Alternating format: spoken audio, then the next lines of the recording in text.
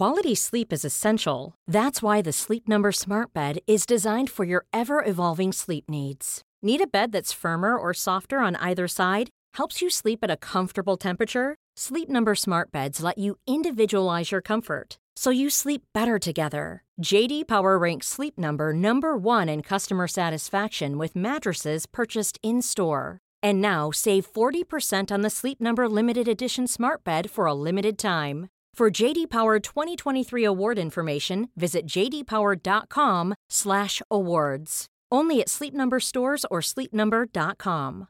Many of us have those stubborn pounds that seem impossible to lose, no matter how good we eat or how hard we work out. My solution is PlushCare. PlushCare is a leading telehealth provider with doctors who are there for you day and night to partner with you in your weight loss journey. They can prescribe FDA-approved weight loss medications like Wegovy and Zepbound for those who qualify. Plus, they accept most insurance plans. To get started, visit plushcare.com/weightloss. That's plushcare.com/weightloss. The Gas Station Podcast Network encourages you to join us at the pumps every Thursday at 9 for the weekly episode of Look at That Lawn, the weekly review of the best-looking lawns in the upper Midwest. Matt CTR Zaxenhauser will chat with this week's winner and how they managed to manicure their lawn.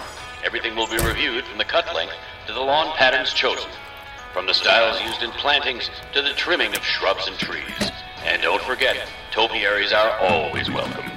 In the time it takes you to check your oil, you'll learn great lawn maintenance tips and how the winners cut their lawns to become this week's winner on Look at That Lawn. And remember, CTR stands for Zero Turn Radius.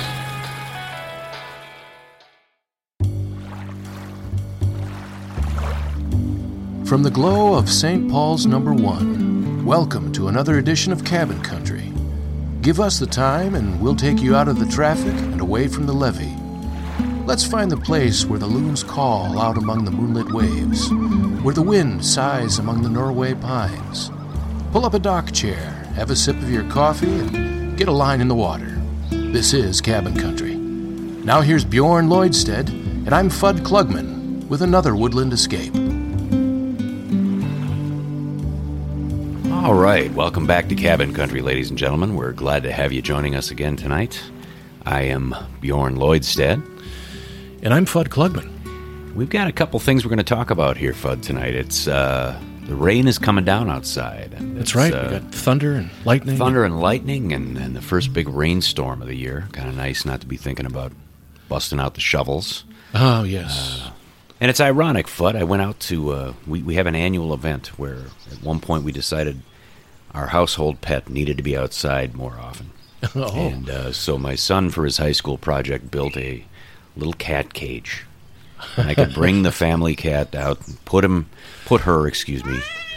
the Wonder Cat, could go in her little cage and enjoy the great outdoors. And inside that steel shelter, not have to worry about the coyotes. The coyotes, the birds of prey, the various red foxes that prowl our neighborhood. And I'll be darned if I didn't go out there the other day to get a howling cat out of the catio, as it's called. And please feel free to critique at will. Yes, on the website. Wow, Bjorn, taking the cat outside, really. That wasn't a famous song by Phil Collins, was it? Cat, catio? It may have been, yeah. He may have done it as kind of a B-side, yeah. Yes, indeed. But I'll be darned, I grabbed at the sides of that cage, and there were mosquitoes all over it. And I thought, good Lord, we're already in creepy crawly season. Unbelievable. We haven't even gone up to put in the dock yet, and there's already the Minnesota state bird hanging around. And wow, this is wild. So as we prep for, I think sometime in the next month or so, probably a voyage up to the Great Gull River.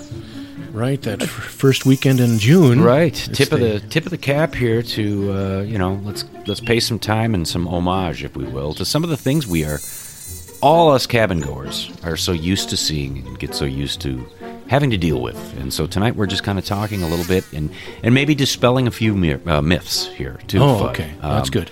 The first one on my list, I always come prepared with a list, right? And well, that's good. I think Where back would to we be without it. Exactly, the grand old days of leeches. And I remember the first year of the cabin. on Daggett, and just, oh my God, a lake and a dock, and I was in that lake constantly. And as a greenhorn from the suburbs, I remember putting my foot up on the dock to climb back out to look down and be horrified. There, in fact, was a leech attached to the top of my foot, and I did a war dance like nobody had ever seen, howling and screaming. And my dad just go, "Oh, come on, kid, it's no big deal. There's just a fisherman's leech." Don't the funny thing is, I looked into that a little bit. Oh. And I remember this leech was kind of teardrop shaped with what appeared to be kind of a diamond pattern on it. Oh, yeah. And I'm told, and we may have to send a feeler out to Stan Tequila again here. He would know better than I, but I guess there's many leeches in Minnesota lakes, but very few that fish will actually go after as a bait, as a food source, fishing leech. This thing was attached something fierce, and I think what happened was the old man might have just grabbed it and pulled, And you hear a lot of things, ways to get rid of these. And a couple of things I found out is many have said, salt that leech. Grab a salt shaker, grab a handful of salt that leech, and it'll curl up and roll right off. Now, the DNR site was saying if you do that and it's attached, the leech will actually vomit into your your open wound and cause an even bigger problem. And the second theory I heard, rubbing alcohol. Dab the thing with rubbing alcohol, and it'll get off. But again, it's going to have a major system reversal, and and it's going to make matters worse. So I don't know what you've heard about that, Fudd, or what your thoughts are. What's been the Klugman approach to how do we get rid of a leech? Well, fortunately, we haven't dealt with many leeches. I know a few years back, when the river was down, they were doing some dam repair. River was down. We actually had kind of a little beach right in front of our bank there by the dock, and our girls who were, 10, 11 at the time. Sure. Were spending a lot of time, digging up the sand and grabbing weeds, making little landscapes on the beach. And one of them ended up with a leech on her foot. I think it was a tiny little thing. Sure. And of course she freaked out, and I don't know if she's been in the water since, but I don't even remember how we dealt with it. It wasn't that a major of a thing. I think we just grabbed it and pulled it off. But never really had to deal with leeches and trying to get them off. But that was a fascinating thing, knowing that you're just going to exacerbate the salt and the rubbing alcohol, those types of things. I can't help but think of some kind of Star Wars, some big beast is adhering itself to the ship. And it's like, don't shoot it. It's going to vomit through the glass and eat a hole right through the felt. Oh, my goodness. Yeah. The website said something to the effect of you grab a tweezers, you make sure you're near the mouth parts of said leech, and just pull. Okay. Because you really want to avoid that regurgitation of the and what a disgusting idea. This thing's sucking my blood. Now it's heaving back into the wound. Into the wound. Oh, my gosh. I did not know that. But there are apparently several species of leech that are native to lakes and streams and rivers here in Minnesota, but precious few that a fish will actually eat. Huh. That's kind of interesting. I had them all written out at one point, of course, Fudd. Well, what I did with that, I have no idea. But well, maybe after that little bit of information on the regurgitation, it's like, oh, that's fine. Let's move on to the next creepy crawly. Enough of that. Well, the next one is something that I, for one, became very closely associated with in 1978, and I'm going to guess the bulk of our listenership has at one point known someone or suffered from swimmer's itch. Dude, swimmer's itch. And as I am led to believe, it's a larval stage of some kind of lake critter. I think even in perhaps a snail or something. Oh my God! And again, if a caller out there, or a listener is like, "Well, wait a minute, you kind of got that wrong, Bjorn. What it actually is." Feel free, Cabin Country. We'll open up the lines right now, Don. Yeah, feel free to take calls. What's the number? Oh, we don't have one. That's right. Well, email us at cabincountrypod@gmail.com. There we go. Yeah, let us know. But swimmer's itch, you come out of the water, and within moments you feel like you've got a rash. You've got mosquito bites all over you. And I remember riding home. It was a great day of middle school frivolity and frolicking in White Bear Lake. And getting on the bike and riding home, and halfway home kind of going, man, do I itch. This is not, what in the world? And that particular stretch of the lake during the wrong time of year, it's pretty early in the summer, I think, when the swimmer's itch, early to midsummer, and it's a reality. And the classic, as I understand it, you fill a bathtub full of water and baking soda, and in you go. Just soak for a bit. Just soak for a bit in baking soda, and it'll diminish. I mean, it'll still be with you, but. And is it just an irritation on the skin, or are there actually creepy crawlies? Well, I think whatever has decided to join you kind of pays the price for having done so. Oh. But yeah, it's a skin irritant. I mean, it just itches, and eventually it's kind of gone. And if you're really scratching away like crazy, you might have a few scabs, that kind of thing. But I mean, the general idea, as I recall it, was like, hey, this beach has, any given lake.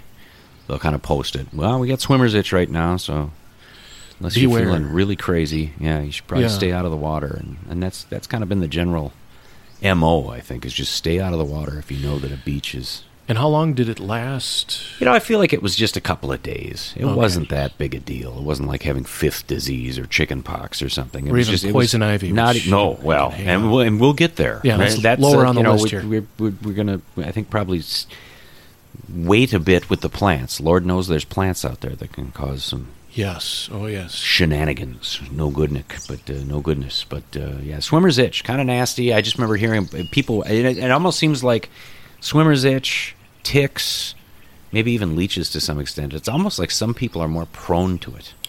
That could be. I feel like I've lucked out, again, knock on wood. Ticks have not become a real major problem for me. And honestly, if I find one, I do my old farmer father's routine. I take the tick off and use 2 fingernails to just cut that sucker in half. Get that head off. Oh, you bet. You're going to pay for that one, pal. You were eyeing me up as a possible T-bone. It's not going to happen here. I'm going to cut you right in half. And my dad was always a fond one for, let's take that off and put it in the ashtray. Now I'm going to light a match and just burn that. Look at him go. Look at him go. Burn, baby, burn. Puff up and pop. Yeah. Right. Just, watch those. This may get a little rough for some. Watch those legs kind of curl up and then done. All done. Bye-bye. Yeah. And I couldn't help but think, maybe just thumbnail and fingernail, for forefinger, you cut the thing in half, and it seems a little less cruel than. Well, it's the quickest and easiest. Burned at the stake, yeah. But it always seemed like those things were like indestructible. Oh, they're tough, yeah. And I was paranoid. Have you heard this too? That they can actually jump or kind of flick? Or I don't know if that's true. They will drop off low-hanging shrubbery, low-hanging trees. They sense a warm-blooded critter. They're just going to drop, land on you. And here again, my poor daughter. I don't know what's in her blood, but man, I remember at one point staying in a cabin, kind of in the woods. Hayward, Wisconsin. We went for a woodland walk and just enjoyed the beautiful woodland scenery. And it kind of boggled my mind. I was like, you got a cabin, but there's no water anywhere. You just have a cabin out in the woods. What's that all about? I don't know. Maybe hunting, sure, but I don't quite. Yeah. I would always want to be near water. I guess that's just me. But no, they had a lot of beautiful land and open fields and the whole bit. And, she was loving it. She's about 4 or 5 years old. We came back in. I think I had 1 tick on me. Oh. She had about 23. Oh, my gosh. It was just pick these things off the girl. They were everywhere. It was unbelievable. And trust me, a 4-year-old from the suburbs, there was some interesting noise coming out of that human. Oh, my goodness. Look at this, Dad. Yikes. That is 23 of them. Holy cow. Yeah, they're everywhere. It's unreal. We're going to go back outside? No. Oh, man. I'm done. No more. That's awful. I won't do it. But yeah, anywhere there's long grass. Long grass, trees, and shrubs. And if it's the right time of year, that early summer, late spring, they're out there. And I didn't even include, deer ticks. I mean, that's a whole other story. And of course, the one person in our family that's had a deer tick attached was my daughter. Yeah. Yeah, maybe you're right. Maybe there's this. Well, it's just like some people can be bothered by mosquitoes. That's coming up on the list too. But it is. But like for me, I think I get more mosquitoes attracted to me than other members of my family. Yeah. So maybe it's that way with ticks as well. I don't know what that is, and if there's any truth behind that. But I have plenty of memories growing up. Going up to the shack and trying to avoid that long grass, and whatever made me have to step into the grass, I would hop in like a scared cat and then leap back out. And then, of course, swatting at my legs and looking around. Fancy lad, yes. Look at him hopping around out there. Oh, my goodness. Of course, I still kind of do that. Well, I don't hop but I will constantly be looking. All right. Your secret's safe with us, bud. I mean, there's just something It's all right. about knowing that these things are gonna sneak in, into your clothes and attach themselves to you, and they're hard to find, hard to feel. But I feel like I'm so sensitive these days that it doesn't take much. I would imagine in my lifetime the feeling of having something crawling on me and actually finding nothing there has happened way more than actual ticks I found. But, you start thinking about it, and it kind of gets out of hand. Well, that's right. Everybody knows that if you find one, suddenly feel like you might be covered with them. All right, where are the others? My skin is alive. But yeah, you grab and you hold on tight, and it's like, all right, I'm just going to squeeze the head off, and you just have to take a vengeance. Out that pocket knife. How dare you invade my... This is called vivisection, my friend. I'm cutting you asunder. Well, and some legitimate cure-alls here. I mean, just any good bug dope, generally. A good bug spray, bug repellent will probably handle it. And I've been told, if you're going out, you put the long pants on. I was like, really? I'm wearing shorts. Yeah, I want to be able to see what's going on here. I don't love the idea. Excuse me, I got to go drop trowel. Right. I feel like I've got 5 things crawling up my right leg. Yeah, no way, not happening. And the beauty of the Swiss Army knife, folks, or the Leatherman tool, or whatever you might have, you got a knife blade. It usually includes the tweezers too. And I've been lucky again in that as far as I know, I don't know that I've ever had a tick actually attached. Oh. There again, I've heard, wet down the head of a match and rub it on the tick's head. Other than getting, match goo all over your skin, I'm not sure that it really does anything. I've also heard my mom used to always say, let's put some clear nail polish on it. It'll choke it. And then it's glued to my arm. What a great idea. Yeah, now I got to come pull off in 2 to 3 weeks. I just grab a tweezer, grab a tweezer. Now, the deer tick, I've heard, you really do have to get a tweezer out, and you want to make sure you get that head. Get the head out. Of that wound. And again, my daughter, the only one in my family that I know of that's ever had one, and she was probably playing softball or soccer or something, and we went to a family birthday party, and my niece was hanging out with my daughter, much older, and kind of looking at her and talking to her, and, hey, what do you got on your leg there, Livy? It looks like, and all of a sudden, that's, I don't know, it looked like a little scab or something. She said, no, that's a tick. Oh, dear. And tiny. I mean, the deer ticks are so small. Yeah. And it was hanging on for dear life. They got a tweezer and they got the rubbing alcohol, and off it went. We watched her closely, wanted to make sure she didn't get the little bullseye target. Yeah. Do we have to go to the doctor or something like that? But it was those are kind of freaky. Deer ticks are so small, and they the Lyme disease situation. I mean, that's it certainly validates your DEET usage if you're going to be out in the deep woods, without a doubt. I know my dad is very concerned. Every year he's always drilling into us. Okay, make sure you got to be careful about those deer ticks. Boy, at the very least, your shoes and socks get the bug spray all over. Right, without a doubt. Kind of leading us into our next. If you're in the wrong part of the state in the wrong month, black flies and gnats. Oh, my goodness. Now, gnats, annoying. I played a lot of youth baseball back in my day. I know you did as well. Standing out there in center field and these things just zipping around your head like in clouds. Right. If you're yelling into the infield or whatever, you get a mouthful of these things. Or yes. They fly into your eye. You're like, oh, come on. What and how? Geez, Very irritating. Don't hit the ball now. I can't see out of my right eye. I'm blinded for a moment here. My goodness. I will say this much. If you're up north, north of say, the Brainerd area, or even in the Brainerd area, but when the black flies come out. Man, those hurt. My one BW trip, going to the Boundary Waters. Boy, we got up there right on the hatch. Oh, my gosh. And I have never seen so many black flies in my life. And one of our trips at the favorite family camp, they were everywhere. You'd get off, get out of the car, get out of the little transport bus or whatever, and it was just, you'd watch these clouds descend. Oh, my gosh. Follow us all over camp. And what time of year is this? June. Yeah, early June, early through mid-June, yeah. And then the predation starts, and things are eating them. They're, cold night, and some of them froze out or died off or whatever. But those black flies are something else, and they bite for being tiny. Yeah. You can bite through anything. I remember sitting on the porch at one point. I had 2 pairs of socks on under long pants, and I watched a black fly bite through my 2 pairs of socks. Like, you've got to be kidding me. sitting near a friend who was up at the same time, a science teacher. He said, "It's amazing, isn't it? Yeah. It's incredible. Something that small can bite through 2 layers of socks." You'd hate to see a microscopic image of that, like a Dracula. The mandibles on those things Right. must just be intense. Huge tusks, Yeah, saber-toothed here tiger. we are, getting enlarged through 1,000 times. Look at the size of that thing. Oh my God! We usually, in the summertime, if we're getting wet in the water and we're floating on some kind of a mattress or inner tube or something, that's when I've. Fortunately, it hasn't been clouds descending upon us, but you just all of a sudden you get that sharp pain on your leg or your arm. Look down, it's a tiny little black fly. You're thinking, Get a horsefly outta here. just got a No, it's minute, but boy, does it bite. Yeah. Without a doubt. And again, I think just the idea, deed it up, if you can. I know a lot of people are against the idea.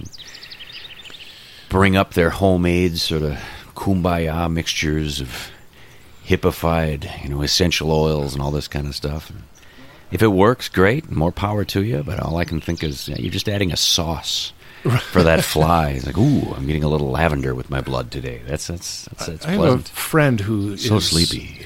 like a major Eagle Scout leader. Yes. I think he's recently retired from that. Okay, But all right.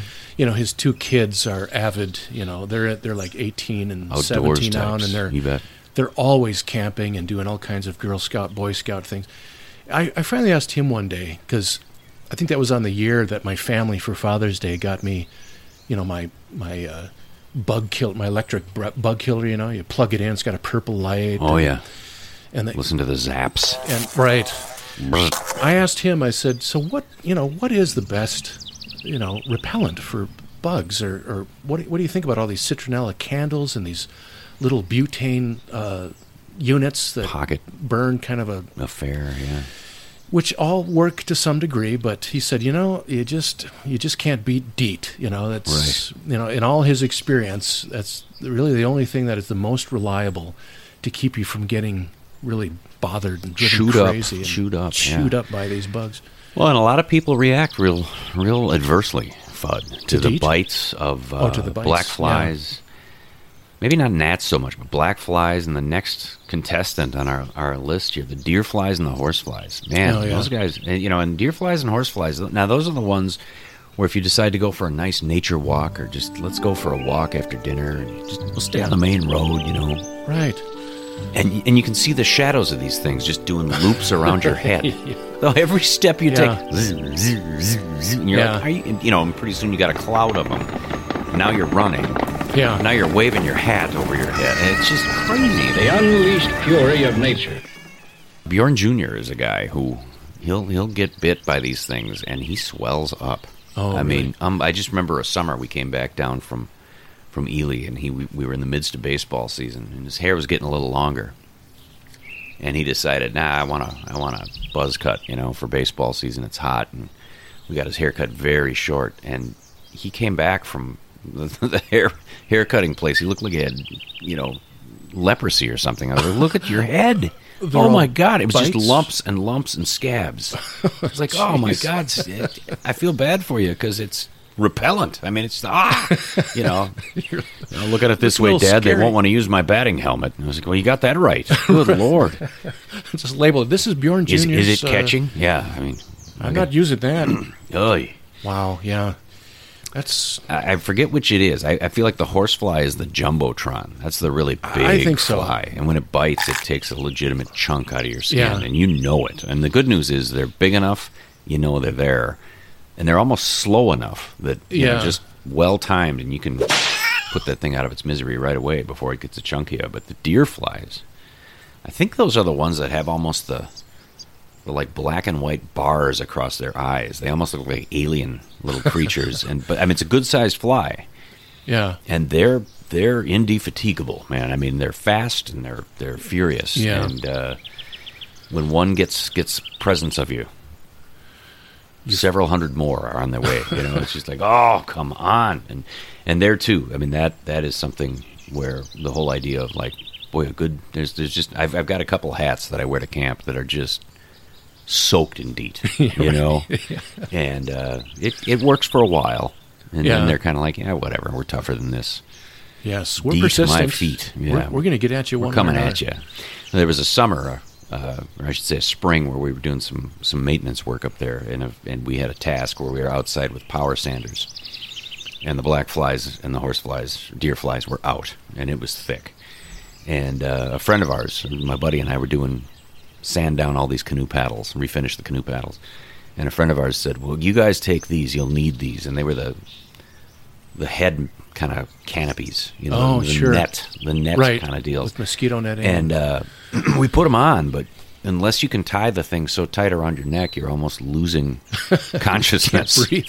They have a means of, it was like, well, now I have about 18 of these things inside the net, landing in my eyes. And she's like, I'm just going to have to take this off. Thank you so kindly, but I can't use this thing. And we just, ended up tying bandanas over our nose and mouth and hats down tight over your eyes and hood up and the whole bit. And it was nice and warm. And wow. Oy. Doesn't sound like fun. Sweating to the oldies, with the power sanders. And I think pretty soon we were covered in so much fine sawdust that they couldn't bite through us anyway. But it was like, my goodness, these things. But there, too, DEET, There's no escaping that. I think the farther north you get, the closer to the Canadian border you get, the more it's almost kind of a mandatory. You're going to have some kind of DEET protection with you because it's just crazy. I'm just recalling now, we've brought up Tom Brown Jr. a few times. Yeah, and, the naturalist. I remember reading that his best all-natural way to keep bugs from you is to cover yourself in mud. Okay. Not very practical for most of us, but of course he was doing survivalist kind of stuff out on his own for days on end and really living the hard, surviving on, you bet, in the woods with nothing. So I keep thinking of that, wondering like, well, someday I'd like to try that. It'd be fun. I don't even know where you'd find a mud puddle, and so sandy up in the Bell River. It's like I'd try it and don't know if it would work. But if you find yourself dropped in the middle of nowhere and the bugs are getting to you, that's the secret. Cover yourself in mud. Cover yourself in mud. I thought there was another thing about fire too. Like if you get so full of the smoke from the fire. I get the funny feeling. Yeah, I think enough campfire smoke might have kind of a deterrent capacity to it. And let me tell, I'm going right into something that will not work. Now, my mother-in-law is convinced that a dryer sheet will... Put it in your hat. Yeah, put it in your hat or... now your hair smells like... Put it in your shirt. Dryer fresh underwear. And you're getting bit right and left. How about that? Yeah, it's because when my girls were still playing soccer a few years ago, we were out in an evening game. The sun had gone down, and bugs came out. And oh my God, talking about right through your socks, through my pants and everything. And here I'm rubbing my mother-in-law's dryer sheets she brought along for everybody, and I'm saying this does not work. So that doesn't work. Yeah, try mud or DEET. You'll smell nice. Yeah, fresh linen and blood. Yeah. What an alluring combination. What is that smell? It's fresh linen and my own blood. So I know it's like it's no emerald wave. Fun to want to spray DEET on yourself. But the thing of it is I'm always needing to take a soak in the lake before retiring for the night in the cabin, or we have the luxury of a little shower. You bet. Shower it off. And as I said before, I love that convenience. Stay indoors after you've showered. A day of getting sticky and bit and coatings of DEET, You bet. But I remember that as a kid, hey, we're riding bikes. Not a lot to do today. Okay, well, it's 1 PM. Everybody's taking a nap, or Dad's doing some make work he's created for himself. Right. So I don't really want to join in on that. I'm going to get on my bike and take off, and I'd ride down Daggett Pine Road. And this was before it was redone and twice as wide and beautifully surfaced and new highway paint and the whole bit. It was just a beat-up old country highway. And oh my goodness. I mean, it was just thick maple and oak woods, pines all around you. And man, if you were in the shade, the horseflies and deer flies, I'd never ridden that fast in my life. They were just clouds of them chasing you around. circling your head and all that good stuff. And all I can think was, how fast can I get back to the cabin? Either get in the water, Yeah. which was usually I'd just drop the bike and run straight. I was always in a pair of shorts and a t-shirt. Yeah. I'd lose the shoes and just, in I go, look out, gangway. Or just get back in the cabin. Close that door, grab the fly swatter. And Right. if you followed me in, you're going to pay for it. You're going to pay for it. Well, Don is back there signaling it's time for a sponsor break, so stay tuned for some important messages from our sponsors, and we'll be back with more Cabin Country right after this.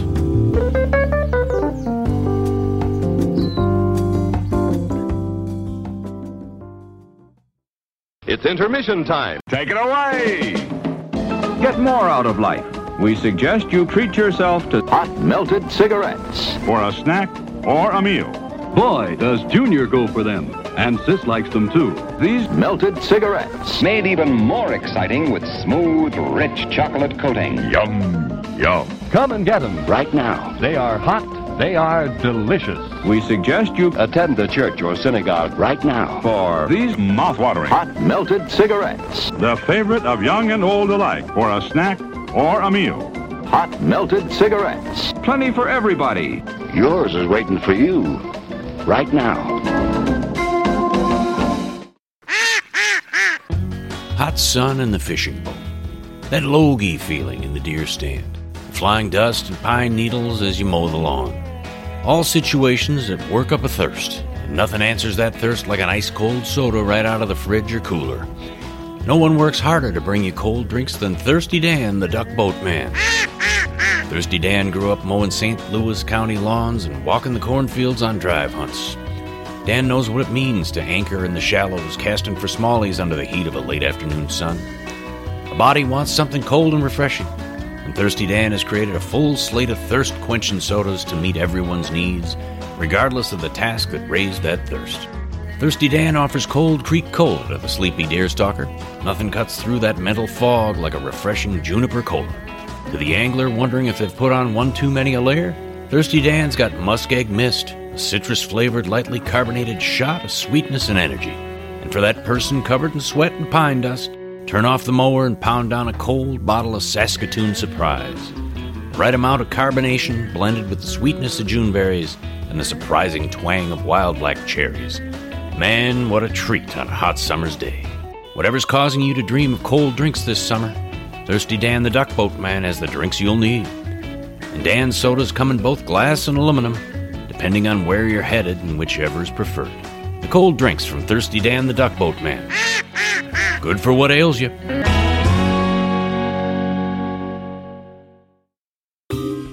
And now, Real Adventures of the CCOA, the Cabin Country Outdoors Agents, featuring Officer Torgi Torgerson on his tireless efforts to maintain law and order in the unpredictable wilds of Cabin Country. Tonight, Episode 1, Big Boy. Cabin Country. People coming up from large towns and cities to get away from the madness of the work week. A place to wet a line, do some trips around the lake on water skis, or just take a well-deserved nap. Cabin Country is a beloved destination for all kinds of people from all walks of life. I'm a Cabin Country Outdoors agent. It's my job to be sure that weekend fun seekers and Cabin Country wildlife can coexist, peacefully if possible. It's the reason I wear the hat and the badge. It was a warm July Saturday morning at the office. I'd just been on the horn with the DNR. Crow Wing River cabin owner was calling out a neighbor for trying to alter the riverfront by adding paver stones at the water's edge and a seawall along the shoreline. The cabin owner was well aware that the riverfront shoreline cannot be dug away or changed by riverfront leaseholders. The shoreline has to be left in its natural state.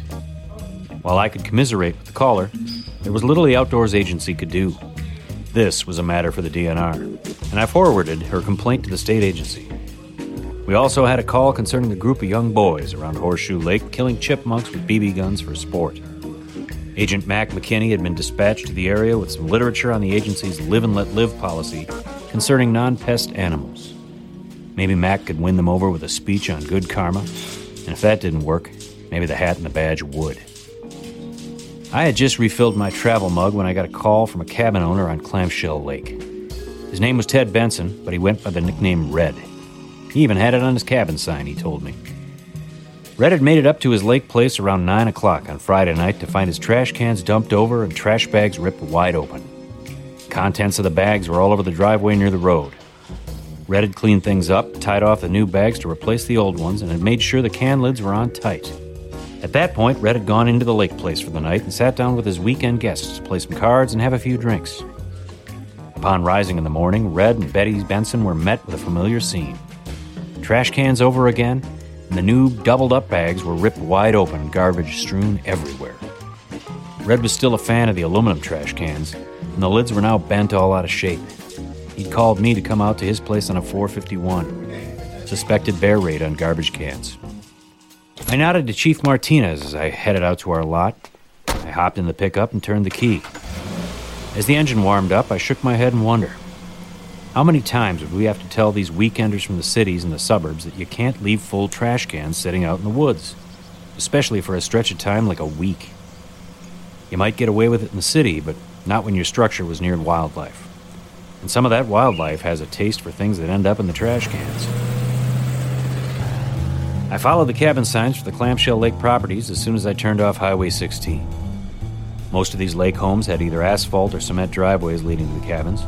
Most of the cabins seemed to have garages or other outbuildings that matched the lake home. Trash cans being raided was not going to fly in this neck of the woods. I stopped the truck, adjusted the hat, and got out of the truck.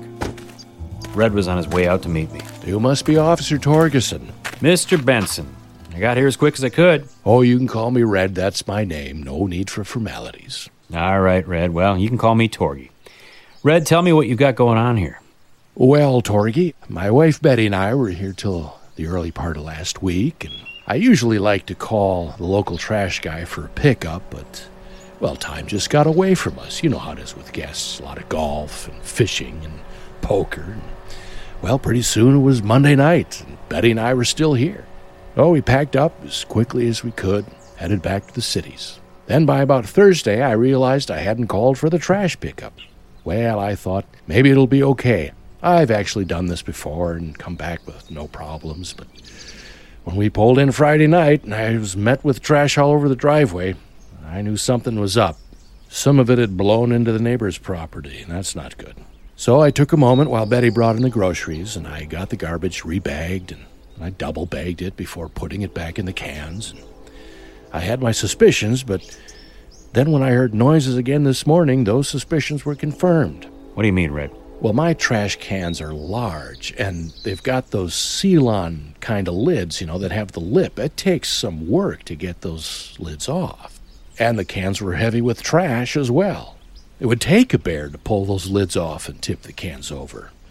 And we don't want a hungry bear in the neighborhood. So you saw a bear, Red? It sure looked like a bear. Big. It would need to be big to tip these cans and pry off the lids. Well, I saw the thing's hind end loping off through the woods across the road over there when I came out to get my golf clubs this morning. And, well, I know it was just before sunrise and the light wasn't great, but it looked and moved like a black bear. Torgy, the neighbors and I want him gone. Come again, Red? This bear's too close for comfort.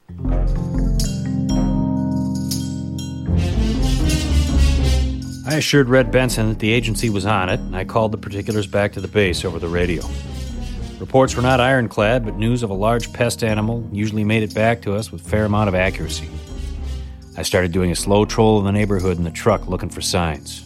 Tree scratches, broken undergrowth, wild berry patches, or owner-planted stands of raspberries. None of it showed up. This was a fairly developed area of cabin country.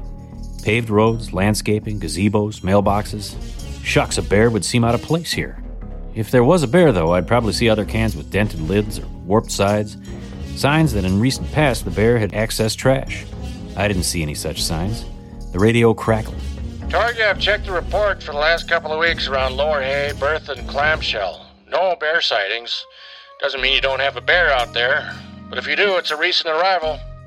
Red Benson had seen a large animal running away from his trash can this very morning. According to Red, it was large. Large as a bear. It was pre-dawn when Red saw this critter, and Red had drunk his morning coffee. I had no reason not to trust Red's judgment. I set the hat on the truck seat and drove, and as I did so, I began to wonder, just what did we have here, and what were we going to do about it? Be sure to join Officer Torgi Torgerson in the next exciting episode of Real Adventures of the CCOA, right here on Cabin Country.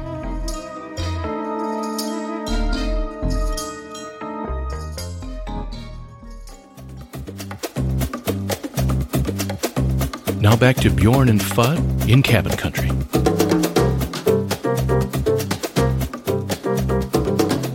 Mosquitoes, what do we need to say? I mean, they're everywhere. They're omnipresent. They're, we live here in kind of the suburbs of the city or the city proper, and they do a pretty good job of mosquito maintenance. And I'm sure there's some kind of downside to that, too, that just is probably not great for the environment. But when you get out of the city limits, they're back. Yeah, right. This is our kingdom, my friend. And and camping always involved. And we did a lot of camping prior to the kids getting to be adult age. And we always had multiple packs of those mosquito coils, mossy coils, light them and put them on the picnic table and have one on each end, maybe 4 if it was really getting thick. And I mean, it was a thick, heady smoke, and just kind of, how you doing over there? But at least you weren't getting bit. Yeah. And then if you also had a campfire going, so campfire, then the mosquito coils, and you still had, deep woods on you or the Sportsman Dry or whatever. Yeah. Things were going to be okay. I feel like mosquitoes are just slow enough and kind of clueless enough that it's not like the black flies. It's not like the deer flies. You don't have to. They're not dropping out of the trees to land on your head. It's just what we're kind of used to. Here they come, and just be quick with the hand action, and you'll kill them. Yeah, I mentioned the electric bug killer, that I got, and I think I've probably talked about this before, about how I'll bring that up to the cabin sometimes. And it wasn't until after dark that the mosquitoes started clamoring for the light, the green flashing kind of light, and so zapper. I'd wake up the next morning and go look, and the thing would be filled with the carcasses, kind of a fuzzy, mound of dead mosquitoes, and deceased. It's kind of satisfying in a way, but it didn't really do the job in the dusky hours while we were there, starting to get. I was like, come on, this thing isn't. Hours. I wanted it to be like hypnotizing. Come over here, enjoying the fire and the gloaming. Look into the light. Nothing. But it wasn't until later at night, I think, that they came in. And then I'd have to clean the thing, and I'd think, well, okay, it worked, but did I take a couple of thousand mosquitoes from hatching more? And am I wrong here, Fudd, too? Or weren't you gifted at one point with the classic? It was a Father's Day gift. It looks like a tennis racket. Oh, yeah, that's right. A couple of years ago. Yes. But it's electric. Yeah. And you're going to run around chasing mosquitoes with your electric tennis racket. Yeah, that's doing your best. Again, you get a couple of little electrical cracks and buzzes, and that's kind of Pete satisfying. Sampras. He's swinging for the fences over there. Look at him. He's never looked better. But ultimately, I don't know. That's the novelty of it kind of goes away quickly. So. Oh, my goodness. Yeah, I wrote that down here, Fudd, on the list. Ignore the missives about dryer sheets, other than smelling like you do have a nice fresh pair of socks. You're still going to be getting bit right and left. Bit right and left, yes. I threw this last one in there just for kind of grins here, because again, I think this is more a southern thing, Fudd. I really do. But you always see it on the cans of spray. Will repel chiggers. Chiggers. Now, have you ever been affronted by chiggers? Have you ever? As a matter of fact, I have. Have you really? Now, here in Minnesota? Yes. Okay. Do tell. I had gotten very itchy, and maybe it was kind of a swimmer's itch as well. I don't know. But combo platter. Sometimes I'll be taking the some weeds off of the shoreline a little bit. Don't nobody tell the DNR about that. I might get in trouble. I know nothing. But if I start cleaning a lot of weeds out and I'm all wet and mucky, and who knows what I've stepped into or been into, gotten on. But after a while, I was really itchy, and it wasn't the familiar poison ivy itch. That's a whole nother story we'll get into in a moment. But and it wasn't mosquito bites and that kind of a thing, and it wasn't individual bites. It was like a cluster of like redness, and it's also kind of in the warmer regions in the crevices of your body. The nooks and crannies. And so then in researching that, in fact, let's see. I'm looking right here online. Good Lord. Chigger bites are itchy and red bumps that can look like pimples, blisters, or small hives. They are usually found around the waist, ankles, or in warm skin folds. Uh-oh. They get bigger and itchier over several days. Oh, boy. And often appear in groups. Chigger bites start to itch within hours of the chigger attaching to the skin. Eee. Now, that's all I have in this little paragraph. The thing of it is that there's kind of a myth out there that they burrow and lay eggs under your skin and then they hatch. But that's not true. No, it's just a bite. It's the bite, that you're reacting to. And, it lasts for a few days. But it was, I just remember, in the warm folds of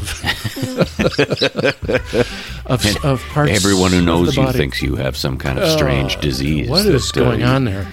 Been picking up someplace. Can you scratch the warm folds somewhere else? What you been up first, to? I don't know about this. But, well, interestingly enough, now the website I was looking at, it was actually a Texas DNR site. Oh, And I okay. guess they're kind of a big deal the farther south you get. Okay. And they look tiny, but bright red. The bug itself. Oh, bright red. Okay. I hope nobody was having fun with Photoshop. I'm not sure, but it No, looked, I'm seeing them right here. looked like a tiny little, almost wood tick boll weevil kind of thing. Yeah. And bright red. And what they swear by down south, keep your lawn mowed. Keep the grass short. Okay. Keep the grass short. But they say that the smells that will drive chiggers away are vinegar, garlic, or sulfur. If you can get powdered sulfur and kind of spread that around the yard, it'll kind of encourage them to go into your neighbor's lawn, and they can have problems with their warm folds. That's disgusting.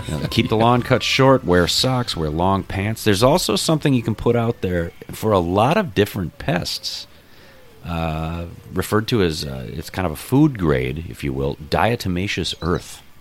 Diatomaceous earth. And it's this little kind of crystalline kind of powder. Oh, that's you. And things like a chigger will eat this, and it just cuts them to shreds. Oh, wow! Cuts them to shreds, and I've read that you can use that too for some of the various kind of soft-bodied larvae that may run amok in your lawn and cause problems, grubs and things like that. Diatomaceous earth.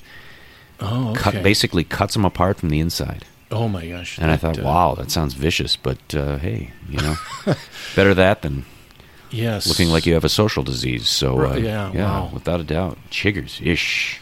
Well, vinegar, boy, that's one of those multiple uses for vinegar. Oh, yeah. Household and... You bet. Disinfectant, mold killer. Right. And apparently drives away the chiggers. Yeah, so who knew it? Well, your lawn can smell like hard-boiled eggs and vinegar. Your lawn will smell like an egg salad, but you'll get rid of the chiggers. So how bad can that be? Well, that leads us then into the wild world of problematic plants. Edible plants, and the fun you can have in it. And ironically enough, number one on the list is both a plant pest, but when boiled, is actually edible. The stinging nettle. The stinging nettle. Yes, wow. Indeed. The stinging nettle. I've had this several times. I don't know about yourself. I've brushed up against nettles. I recall being at one of the state parks, Banning State Park. Oh, okay, yeah, and scrambling down the kind of the cliff sides on some paths to get down by the riverside, and tripping at one point over a rock, and I think it was a combo platter, large piece of limestone and like an oak root, and I lost my footing, and I went hands down, forearms down into a patch of nettles, and came back up, and it was just immediate. It's like you almost feel like you've just like run your arms full up to the elbows into like fiberglass or something. Oh man, it kind of itches, it kind of burns, it stings, and you do get those kind of bumps and lumps all over you. Yeah. But it does feel. I got it in Barnum too, helping a friend clean up a cabin lot at one point. Oh, okay. It's like I got into nettles because my legs are on fire, And if you can tough it out for a while, it really doesn't last all that long. Stinging nettles, it's a fairly short-term affliction. Yeah. And, I love to watch this chef on PBS. He's a Scandinavian guy. Andreas Visted, New Scandinavian Cooking. And he goes in, and he'll even bare hand the stuff. Oh, my, really? He'll just, and I don't understand that at all. I don't know what technique he's got down. But he'll pull up a bunch of nettles, And they'll even say, well, maybe you want to wear gloves if you're going to do this because there is a skin irritant here. But he'll cook it, and then it's edible. Then it's like almost like collard greens or something. It's as Yule Gibbons would say, it's a pot herb, an edible pot herb. You can cook it like cooked spinach. So delicious, the stalks, high in vitamin C.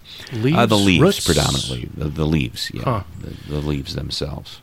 Okay. But the good thing about stinging nettles, and I learned this from a Boundary Waters area naturalist, wherever there's stinging nettles growing, there's probably water. Oh. And what that means is there's also growing right in proximity to stinging nettles, almost always, spotted touch-me-not, known better as jewelweed.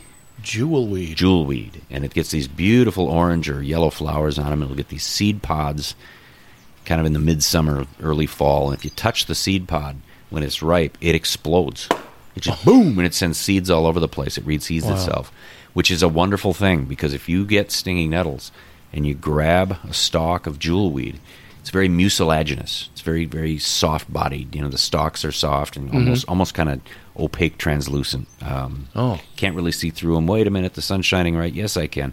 Kind of like an aloe vera, almost. Oh, really? You crush it up and you rub it on the nettles, and it cancels out the sting and the burn. Well, why is it called Touch Me Not? Because of the seed pods. If you touch the seed pod, they just pop. Oh, okay. It seems like kind of a weird name for it, honestly. Yeah. But witch hazel, too, I'm told. Witch hazel, when the seed pod is ripe, it just pops and sends seeds in all kinds of directions. But totally different plant and not really what we're discussing right now, but helpful. Witch hazel, too, is an astringent. You know, is a good substitute for rubbing alcohol. So interesting how that works. But yeah, wherever you're going to find nettles, you don't have to look too hard. You'll probably find jewelweed all over the place. Spotted jewelweed, yes. Okay. And my sister and her husband just built a nice place on White Bear Lake. Okay. You know, White Bear Lake, beautiful. And then you go down to the dock, and it's interesting. Lots of wild blackcap raspberries all over the place. Ooh. White baneberry all over the place. But also stinging nettles. And I said, wow, hey, you know, brother-in-law, sister, you know, you get some stinging nettles here. And like, yeah, you just stay away from it.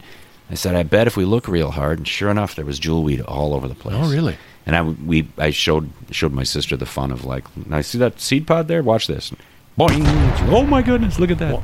So we had, you know, my daughter when she was young and my son, they both that was the coolest thing ever. We'd be up in Ely, you know, Burnside Lake, and it's all over the place. Yeah. And that became, got nothing to do for a while. Let's go touch some touch-me-not seed pods and watch them explode, you know. Nature's firecrackers. Cool. Well, the beautiful thing there, too, is near all that will be sweet gale, which is a natural plant that kind of a gray leaf, and you crush those leaves and it smells, they call it, you know, North Country bayberry. It smells just like bayberry candles. Really kind of spicy, sweet smell. It's really cool. Grows all along the waterfront next to the jewelweed, so there you go. I think better plants to see than just the stinging nettle. But so impress your friends if they, I just touched some stinging nettle. Well, here, let me solve that for you. Let's find some jewelweed here. You bet. And by the way, watch this. How about that? Whoa, you can be dazzled and soothed at the same time. That's right, both dazzled and soothed. I think that was an old Air Supply song, wasn't it? Dazzled and soothed. Well, that kind of walks us into, if stinging nettles is sort of the weak cousin, we're going to hit the big daddy here. Oh, boy. You have a lot of personal experience with this one, Fudd. Poison ivy. Oh, boy. All over the banks of the Gull River. Oof. And when I was younger, I didn't really react to it, but each year I get older, it's worse and worse. And once you get it, you have it for like 14 days. It's just, I can't stand it. Even my cousin Doug, you know, he last summer we had our dogs in our boat, the tracker, and we kind of floated right up to Doug in his dock. His wife Julie was there, and our dog kind of naturally thought, oh, we're going to stay here. So she jumped out onto Doug's dock. Yeah. But Doug kind of wouldn't touch. He said, I can't touch dogs up here because even touching a dog who's been around poison ivy, and I just break out. Oh, wow. So, yeah, I guess he and I are in the same boat where it's just no fun when you Right. get poison ivy. You hear about it, and there's even a song about it. But yeah, if you react to it and it stays with you for a long time, it's just no fun. Well, and I think, if we're going to quote that song, you're going to need an ocean of calamine lotion. And I got to be honest, from what I know of poison ivy, it doesn't matter how many quarts of calamine lotion you anoint your skin in. It's not really going to do the job. No, you have to keep applying it, and I've tried a variety of different anti-itching things, and I think my doctor, what's the one that he's always recommended? Anything that itches, it's the cortisone. You should use cortisone. Cortisone cream, maybe a Benadryl too. Yeah, it's the allergic best reaction thing, at least according to my doctor. Doctor recommended. According cortisone. to the doctor. So, yes. Well, I did see one website, and I don't think it was sponsored by the soap maker in either case, but one website said, as soon as you know you've touched it, wash thoroughly with Dawn. The dish detergent. soap. Yeah, because there's it works on separating oil. Gets rid of the fats or the oils. Sure, okay. And poison ivy's it's an oil, that is causing your skin the problems. I can't vouch for that. Again, we might get somebody writing into our website to say, yep, it works. You're right, Bjorn. Absolutely. Or you're out of your mind, buddy. Now you smell like fresh dishes and you itch. I don't know. Better than dryer sheets. Better than dryer sheets. The other was a bar soap that's kind of a specialty soap. It's been around for a while. Been around a long time. Fell's Naphtha. Oh, yes. Fell's Naphtha, supposedly, if you wash aggressively with Fell's Naphtha soap, that might be good for what ails you. I don't know. I've been very lucky, Fudd. And then there was a couple years where you and I went up and we cleared some brush and we moved some stuff around. We raked some leaves. We split a lot of wood. And I would get a patch on my right arm. Yeah. And it would itch for weeks. And I thought, man, I must have gotten into it. And it turned out it was actually just kind of a weird skin allergy I had towards something. Yeah. Not poison ivy. No, not at all. In fact, I would get it before it started becoming a case that as soon as the spring hit, it would start becoming a problem again. And I was like, are you telling me the poison ivy is coming back after a year of dormancy? That's impossible. And it turned out it was just, nope, you've got a very specific area, springtime skin allergy. And would it spread when you itched it? No, it would stay in the same place, but I would scratch it until I basically looked like I had chiggers. Patterns of little scabs all over the arm. I was like, don't itch it. Leave it alone. Mind over matter. But boy, that's easier said than done sometimes. I just, I got to call myself up on the, I said, did you itch it? No, it's scratch. Scratch it, yes. Did you scratch it? Did you scratch it? Right. Sometimes, an old childhood habit dies hard. You bet. At any rate, well, I find myself with poison ivy now. It's kind of a new seasonal hunting thing I do. I'll get a bottle of something and go out and try to find all the leaves just on our property. Sure. And I don't know. I don't know if naturalists think that's a good idea or not. Mike Lean or Stan Tequila. I should call them and what do you think about that? I try to just go and narrow in on. I recognize it, and I just shoot the leaves with this foaming stuff and hopefully eradicate it. Well, supposedly there's a couple of real commonplace household. Well, again, agents. like vinegar. I think I've tried, which sort of works and sort of doesn't. All right. For that, but. One could take a dryer sheet and rub it on. Oh, wait a minute. No, I don't think that's going to work. Well, I think there's a few soaps, too, that apparently, seal the air-breathing cells on the leaves. I wonder if Dawn itself... Well, you never know. You might have to run around with a industrial-sized vat of let's have Dawn called dishwashing Dawn detergent. Incorporated and see if we can't... Would this do the trick? It's hard to say. We sponsor Dawn. A lot of those things you get will kill the plant, but then kill every plant in 5 feet vicinity. And at the same time, I know some of those plant killers are pretty hard on the human body as well. So yeah. It's It's well, again, it's that dangerous stuff. delicate balance of like, right, there are some unpleasant trees we're trying to deal with, but yes, in taking care of those, we kind of kill more than we need to. So I think that is often the case.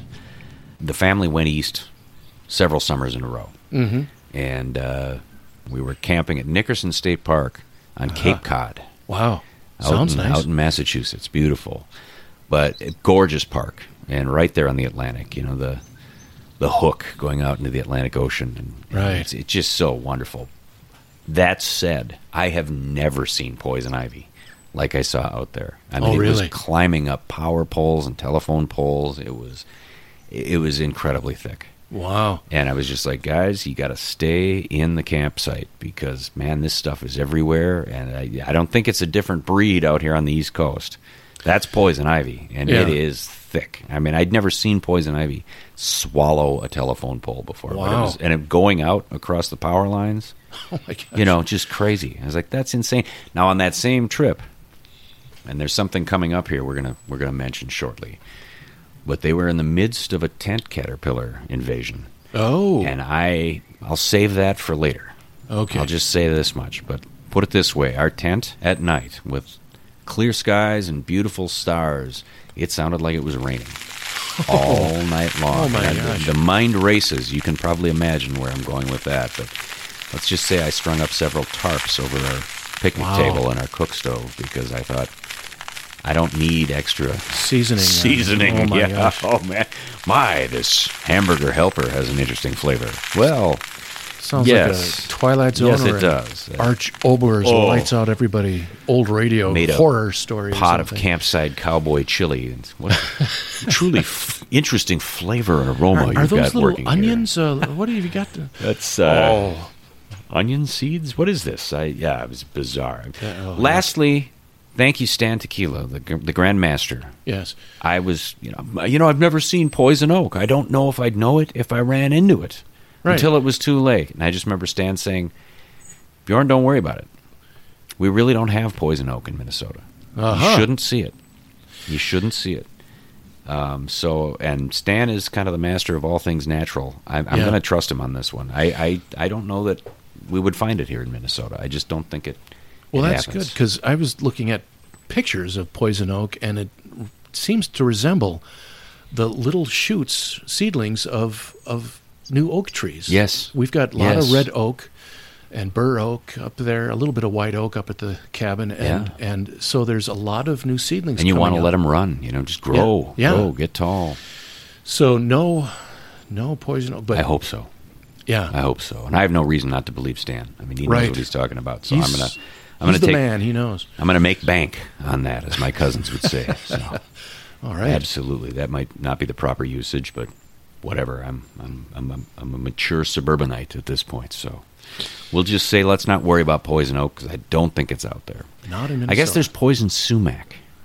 But it's pretty hard to find, and it's pretty obvious. The staghorn that we're used to seeing, the real furry red berries, beautiful bright orange red foliage in the early fall. That's they don't look the same. They're not similar. Okay, not at all. So I'm not going to worry too much about that. And, I read one story where a guy said, I actually planted poison sumac around one of my gardens because I didn't want the grandchildren getting in there and causing problems. And I just tell them, this is bad for you, so stay away from it. It'll make you itch and hurt real bad. And it worked. And I was like, wow. Why couldn't you? What a vicious tale. How about you just say, please stay out of the garden? Right. Yeah. Or just plant a non-poisonous plant and say, all right, stay away from that. Stay away from that. It'll do something funny to you. High bush cranberry. You won't like it. A little bitter, kind of astringent. There might be birds in there. Stay away. Yeah. That brings us to some, I don't really want to call them creepy crawlies because they're a little too big for that. So maybe we'll save those for the tail end. And I feel, and maybe we've done them justice already, Fudd. The snapping turtle? Do we really need to talk anymore about snapping turtles at this point? We have covered the snapping turtle. Well, what I know best about snappers is catch them on a big hook and then nail them to the tree. Head down, cut that head off, let them drain for a few days. The butcher shop is open, man. All the different 75 different kinds of edible meat on that snapper. Oh, my goodness. You time it right and get to the Cracklin' Jack Pines, you might be in for something. I will say this. I took my sister on a birthday walk around the lakes of Minneapolis a few years ago, and I was amazed to see all over the sun-baked mud shores of the south end of Lake of the Isles. There were very large, spiny, soft-shelled turtles basking in the sun. They were big, Fudd. Good sized, and these long, skinny noses almost looked like a beak, like really? Hog nose, kind of strangest looking things in the world. They've got a rubbery shell. Weird. It's kind of a soft shell, hence the name, the soft-shelled turtle. Very big. Now, I'm told, and I ride my bike around those lakes a lot, and if you time it right, you will see these big soft shells just out there basking in the sun. They look really angry. Just their natural look. Their facial expression looks like a crabby old man. And reading up on it, every site I saw, including the DNRs, said steer clear of them. These things are big, they're ornery, they will bite, they're very aggressive because they're defensive. Their shell doesn't really do, proper defensive job to keep them safe. It's a real rubbery shell. It can't really do a lot. So they're quick with those long necks and those front claws to be on the attack, and they will bite. They will draw blood. So, oh my gosh, I don't believe ish. I'm looking online as you described them. Odd looking critter, strange. I didn't know we had those. Oh yes, oh yes. They almost look like their little heads. If their eyes and that pointy nose, they almost kind of look like a reptile. Well, they are a reptile, but I mean or is that amphibian? What are turtles? No. Turtles, it's a reptilian. More of a reptilian affair. Well, it looks kind of like an alligator, like a tiny alligator head on a weird shape. Nasty disposition. You want to stay away from them. Wow. And the DNR site said, and there's a reason, because if you are keen on turtle hunting, it's a delicious critter. So I'm going to take their word on that. I don't need to eat a soft shell. Spiny soft-shelled turtle, but apparently they're quite delicious. So, well, there you go. Turtle lovers out there, that might be something to consider. Spiny soft-shell. Spiny soft-shelled turtle. Yeah, they're mean. They're a little frightening looking, but delicious. Wonderful flavor. Smoothly delicious. A little sprinkle of sherry. Oh boy, mouth-watering. Here we go. Other things we could talk about, skunks, we don't have to go there. I mean, it's kind of a foul-smelling weasel. There. They're going to defend their territory. They're going to let you know. If you pass one on the road, my dad would always say, "Oh, you smell that? What's coming up?" And I'd be, "It's a skunk, Dad." And sure enough, there it is. Look at that. Flat skunk. All right, yeah. Hot July afternoon, the smell of the skunk cooking in the sun. But, no, I got a couple more for you here, Fudd, and these are more from my up north days, hanging out, and they're not over. I continue to be Ely bound on a regular basis. The pine borer beetle. Oh. A large beetle with incredibly long antennae. And they like to bite through the outer bark of pine trees looking for various edibles under the bark. I know their larvae will make short work of downed snags. Mulching that old wood, basically. I remember walking on a path through Du Nord, and there was a downed tree, and I was real quiet. And it wasn't earbuds in or anything. I was just out there walking around, and I stopped for a second. I could hear it sounded like squeaking.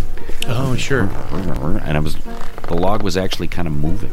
Oh my God. And there were pine borer larvae in there, and there were little piles of sawdust coming out of holes in the tree. Oh my God. I was like, look at this thing. This is crazy. Wow. But the beetles themselves, man, if they land on you, they're not the brightest bulbs in the knife drawer, and they're going to think you're a pine tree. Or just, hey, here's something else. Let's see if there's something under this thing's skin. And they'll chomp down, and oh boy, you won't soon forget it. They just look painful. Oh, and they're big, and they fly. The clacking of the shell as they're flying, and and they land. And again, a good friend who's a naturalist up there, he said, I've watched these things bite off their own antenna, thinking it's another competitor.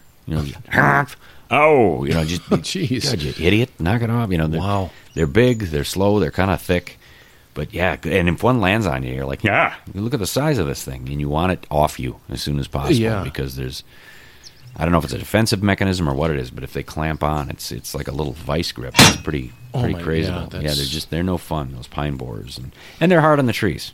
Let's not kid ourselves; they're hard on the trees. So it's, I think, considered almost an act of civic virtue to take out a few of those pine borers. But last but not least, boy, if you're lucky enough to be, I was talking to a fellow I work with, and he was talking about working at a camp one summer up near Bemidji, and he was in kind of a platform tent, kind of soft, like you can tie the flaps shut, and there's some mosquito netting inside the thing, but it's kind of an open affair. Right. Outdoors camp. It was kind of a scout-based kind of thing, and he was in that tent all summer. Yeah. As one of the guys helping run and he said, I had wolf spiders in that tent all summer long, and big wolf spiders. And he said, I was under my mosquito netting. They needed a place to be. I guess they were clearing out some of the bugs that were coming in to, bedevil me in the night. So I just let them alone, as it were. And did they leave him alone? Yeah, they did. Okay. He said that was always one of the last things he did. He'd get in his bunk under his mosquito netting, and he'd take out his little flashlight, pen light, and kind of check all the corners. And you're still there? Okay. Yep. And you're over there? That's fine. And they're not web builders. Wolf spiders, as I understand it, are not web builders. They move and they jump, and they aggressively go after their insects. So, but in the Great North Woods of Minnesota, they can get pretty good sized. And put it this way, they freaked out my son enough that he was like, I don't want to sleep in this tent tonight. I'm going back in the cabin. That thing's freaking me out, man. I got to get away from that. Yeah, I was like, no, comfortable. I think I'll join you. I mean, they're just big. They're big and they're fast, and they're probably not going to bite you unless their life's threatened. But there's just something about a huge spider. Yeah. Oh. Well, you get a lot of those, like, for instance, on the old Sea Maid up at the cabin. Yes. They always kind of, and these ones do build, they have the webs, and they're usually in the corners of the boats and under the dock and that kind of a thing. And they're kind of freaky. I'm getting a little bit more tolerable. Wait, let me restate that. Tolerant. I'm getting a little more tolerant of them. Because, I in doing research, like, all right, I want to get rid of these things and keep them off the boat. And, of course, there's always the naturalist out there who will say, let's not forget that spiders are our friends. They are. Feed on a lot of other pests that we don't like. Maybe even mosquitoes. I don't know. But so I do like to try to exercise a certain amount of tolerance. But having said that, I wouldn't feel comfortable in a tent where they were inside with me. 4 or 5 of those good-sized wolf spiders, and what I'm doing is looking for a broom. I'm just like, hey, you know what? I'm going to show you the door. I'm not going to kill you unless you absolutely refuse to leave. And then it's like, well, now my old arachnophobia is kicking in, and I'm sorry, buddy. You're going to become a large, flat spider. I think what I do is, like they suggest for building bat houses, Right. You want them around because they do... Very helpful. Good. Yeah. Very helpful. So maybe what I would do if I was going to tent it for a long period of time, I think I would build a little tent for the spiders. You can have this tent. This is mine. Stay out. And if you come in, I'm going to be mean. Yeah. And I'll swish you away or worse. Well, there is something to, I come from a long line of arachnophobes. And a summer in Costa Rica, to some extent, cured me. Oh, yeah? But I have a hard time closing the eyes and, being at counting sheep, peace. Knowing that there's a good-sized spider right over my head. And I'm just, we got to do something here. I mean, I want you out the door. I don't want to kill you. Good hunting somewhere else, but please don't. And there's something about it, Fudd. I think it's got a lot to do. We heard all those great horror stories as little kids growing up, like the disembodied hand crawling through the house at night, coming for your throat. And all. I mean, a spider on the move just looks a little too much sometimes, I think, for a lot of people. Like, oh my God, it's like a hand. It's like it's just, look at all those legs in the motion and the 8 eyes and those, depending, a good-sized wolf spider is a fair set of, Nothing to sneeze at. I was going to say mandibles. I think it's more of fangs. I mean, that's a big spider, and it's got some heft to it. It's gonna leave a mark. So I don't know. And I know we've all had a spider bite once or twice in our life, and kind of gone, "What's that? I don't want to think about it." Right. Something that size. Wow. Yeah. I'm going to wake up and it's going to be over my face like an alien. And it's going to, good Lord, it's going to be terrifying. Well, the last piece I'm going to offer up here is just something we discussed briefly earlier here, being on that campsite of Nickerson and the tent caterpillars. Tent caterpillars. And it's cyclical, and I did a little back digging here into this, and as the Minnesota DNR is so good to tell us, it is a cyclical affair. Mm-hmm. It's going to happen every so many years. I go into the cabin with my farm-raised parents. They were just, it's no big deal. This happens out in the wilds. Kind of happens, and then it goes. And next summer, we probably won't even see them. But this year, we just got to deal with it. And blah, blah, blah, blah. But tent caterpillars, man, they build these huge, gauzy white tents all over the trees. They seem to really enjoy aspens. Aspen trees, birch trees. But the DNR site said, and I remember this, they're going to go after, maples and oaks too they're in a weakened state. They're going to go after the foliage on weak trees, sick trees. Oh. And it really is part of nature's plan to kind of thin the herd, as it were. Take out good forestry. This tree's not really fit to be here anymore. Okay, you can't. What I read was a lot of these aspens will be stripped of all foliage. And yet, if it's a healthy tree, before the summer is over, it'll kick out another batch of leaves. Yeah. It's not the end of the line. But they're thick. I mean, as humans, I think we are, some of us at least, predisposed to seeing like great swarms of something creepy crawly, all over. Those tent caterpillars. My dad was a science teacher, and he'd be like, "Check this out, son." Grab a stick, and he'd kind of pry into that caterpillar tent. And it would just be alive with tent caterpillars. They're just moving, like a bad scene out of a Indiana Jones film. Like, oh my God! And they're all in the canopy, and they're falling out of trees. I remember riding the little one-speed dirt bike all over my roads up there, flying away from the horseflies, and then just slipping and sliding across these bodies of tent caterpillars all over the place. Wow! Interestingly enough, the caterpillar is kind of pretty. Yeah. I mean, it's got different stripes on it. There's colors, blue, orange, little hairs, all this kind of stuff. They're interesting looking caterpillars, but it's just so many. As a kid, I saw them as this enemy that was destroying the forest around our cabin. Sounds biblical. Like my gosh, it's a plague. Infestation. Plague of. We got to get rid of these things. And I just remember my dad saying, it's a cycle. Yeah. Let it go. Yeah. If it's bugging you that much, stay in the house. I don't know, whatever. Right. But don't let it ruin your summer. There's a purpose here. And the DNR site, and I think Stan would back them up, obviously, on this. He's the man in the know. It is a food source for many different creatures that live in the woods, including, I'm going to go ahead and switch over to that list I've got here, Fudd. Excellent. They're all over the place, but... they totally got it. The foliage disappearing and the trees looking rough and oh no, and it's like a forest of skeletal trees and all this kind of stuff. But, at the end of the day, the tent caterpillars will get rid of weak, diseased, or stressed trees. Right. If those trees go, well, there's a reason for that. Yeah. They were not really fit, as it were. Regeneration, it's linked to these trees dying off and young healthy ones coming in, and at the same time they were talking about it's an incredible food source, a springtime food source for squirrels, multiple different rodents, black bears, really, and many birds. So unlike our friends the Japanese beetle, which we see here in the cities, feasting mightily on our various rose family members, the apple trees, the crabapple trees, the raspberries, the basswoods are not part of the rose family, but it's own the lindens and birch trees. They'll just hammer these things. But rose plants, especially grapevines, things like that. Our plum tree, our crabapple tree, our neighbor's apple tree. It's just look at this. And there's really nothing. They're an invasive. Yeah. And there aren't birds or, the squirrels aren't bellying up to the bar on Japanese, Asian boy, it's beetle time. Let's go crazy. No, not at all. I mean, there's just nothing out there that we know of at this point yet. It's kind of like the insect equivalent of the zebra mussel. It's just like they just keep getting thicker. I mean, you can put the grub killer on your lawn and that's wonderful, but you better hope everybody on the block's doing it or they'll have their crop and it's coming to you. And, yes.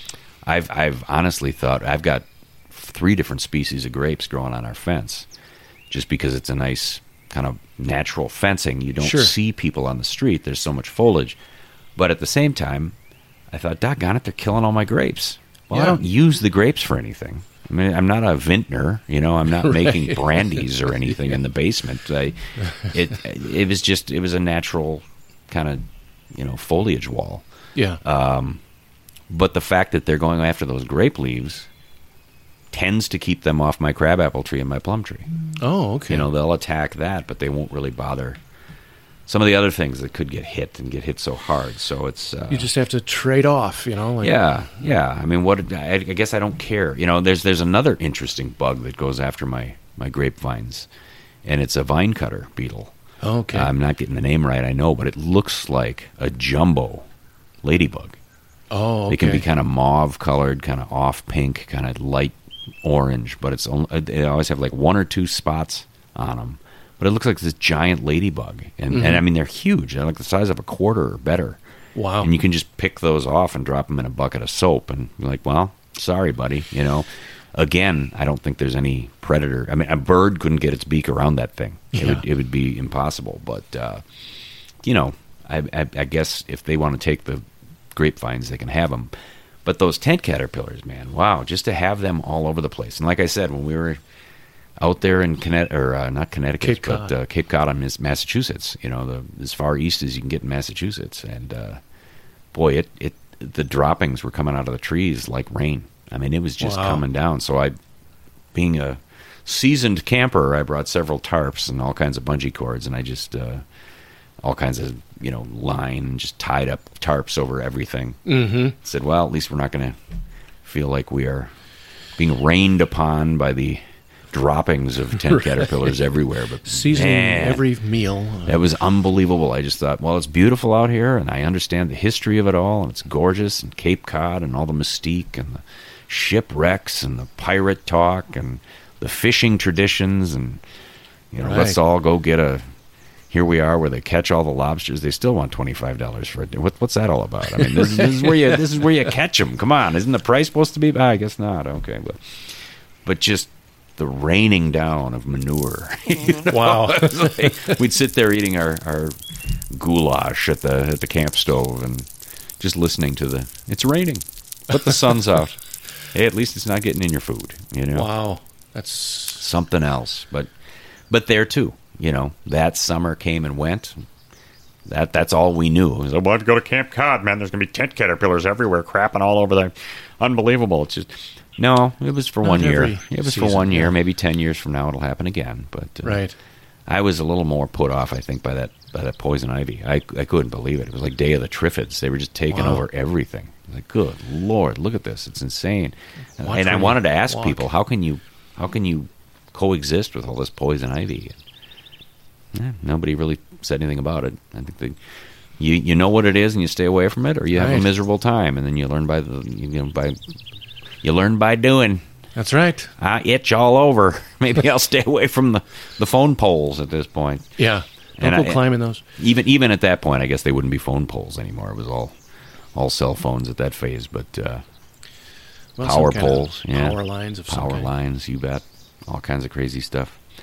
Wow. Unreal. Creepy crawlies. Creepy crawlies and the plants that want to make our lives a little miserable, and yet if you keep your head on straight, there's ways around it. I think we have to make our peace with it, Fudd. We're going to be anointed in DEET for part of the summer, and that's just how it is. Or I guess you steer clear of the great North Country, and I'll be darned if I'm going to do that. So something to maybe make us Midwesterners a little more appreciative of the cold winter months, and well, there is that. Have to deal with for those. all the griping and complaining I've done about snow and cold, having to drive from place to place when there's a fresh 10 inches of snow and you're slipping and sliding and kicking up rooster tails and all this kind of stuff. But I'll tell you what, the break from the creepy crawlies thins the herd. Yeah. They're not going to last forever.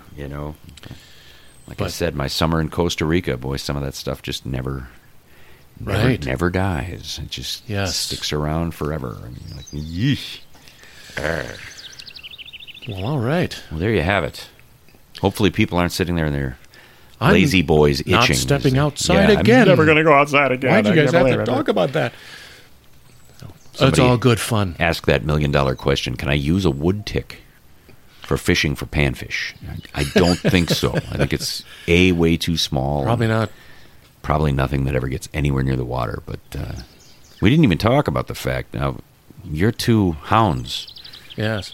Are they bothered by the wood ticks up there at the Gull River? Well, most years we give them a kind of a topical thing that keeps them off. But there have been times, like there was one season that we didn't, and our smaller one low to the ground, and this little dog loves to run in the grass. Oh, sure. Chewing and biting as she goes. And running through the grass with glee, blissful running around. Well, I remember shortly after that trip, we brought her to the groomer and had a haircut and got a call from the groomer. We pulled 13 ticks out of your dog. You might want to watch her for, tick disease. What do they call it? It's kind of a tick disease, Sure.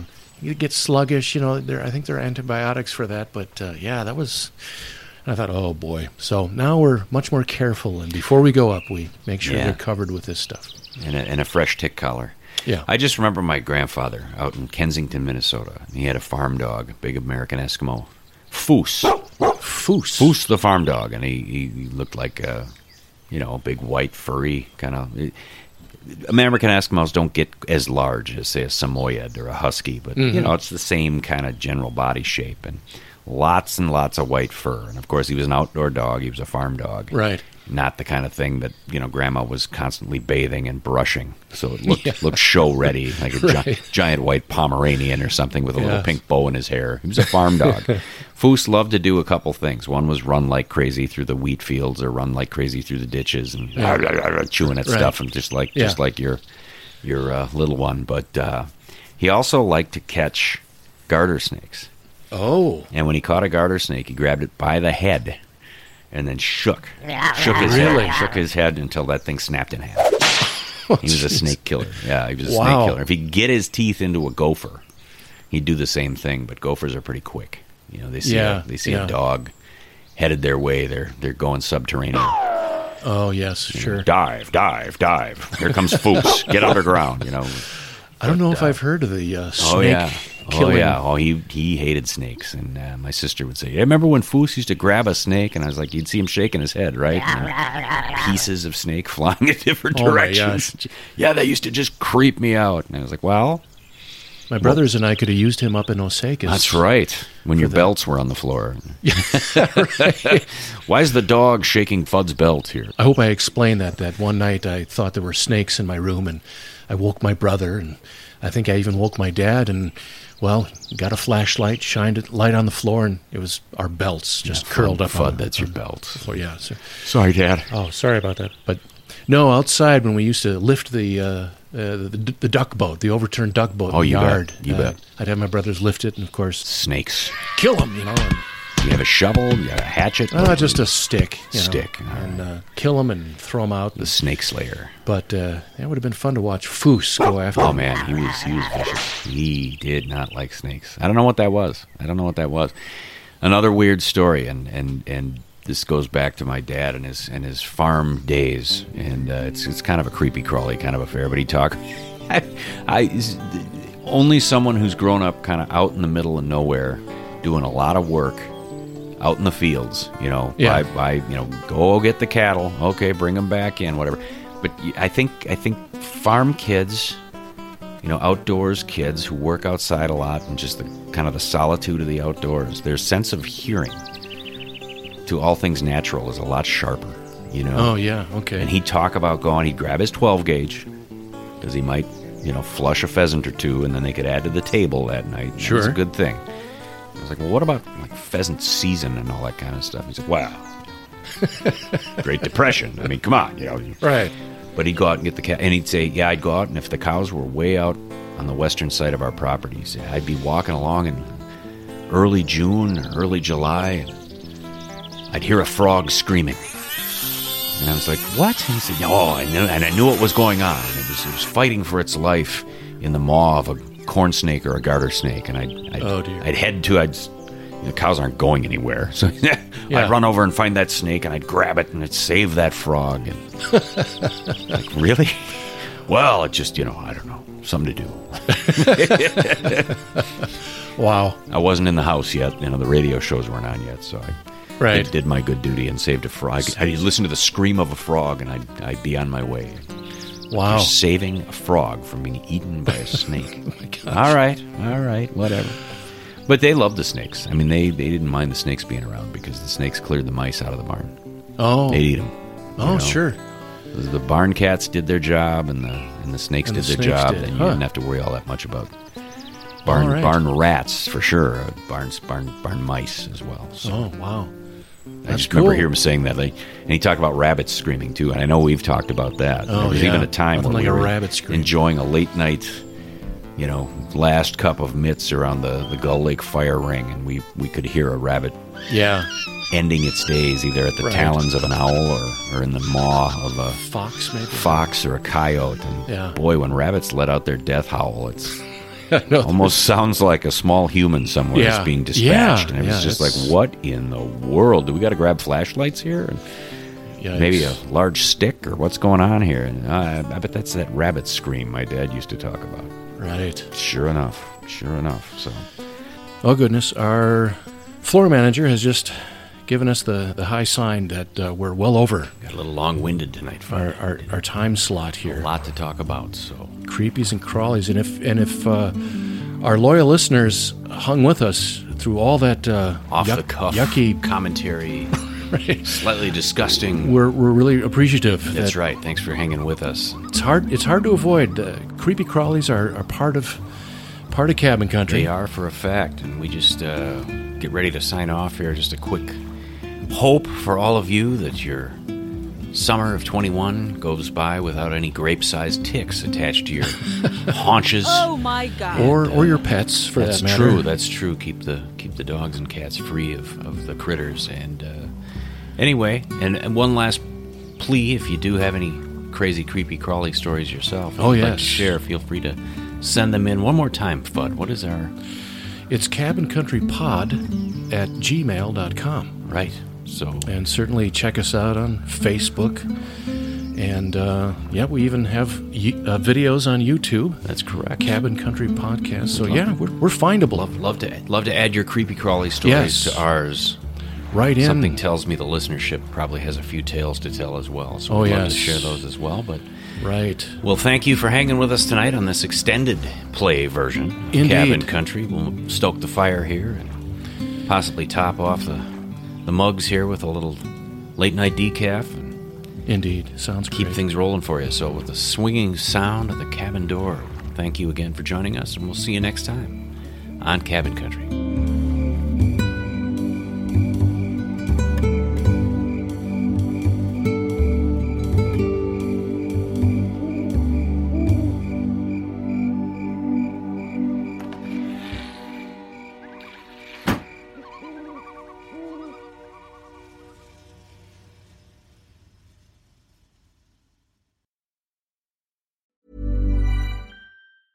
Hey, it's Paige DeSorbo from Giggly Squad. High quality fashion without the price tag. Say hello to Quince. I'm snagging high-end essentials like cozy cashmere sweaters, sleek leather jackets, fine jewelry, and so much more. With Quince being 50 to 80% less than similar brands. And they partner with factories that prioritize safe, ethical, and responsible manufacturing. I love that. Luxury quality within reach. Go to quince.com/style to get free shipping and 365-day returns on your next order. Quince.com/style. Mom deserves the best, and there's no better place to shop for Mother's Day than Whole Foods Market. They're your destination for unbeatable savings, from premium gifts to show-stopping flowers and irresistible desserts. Start by saving 33% with Prime on all body care and candles. Then get a 15-stem bunch of tulips for just $9.99 each with Prime. Round out Mom's menu with festive rosé, irresistible berry chantilly cake, and more special treats. Come celebrate Mother's Day at Whole Foods Market.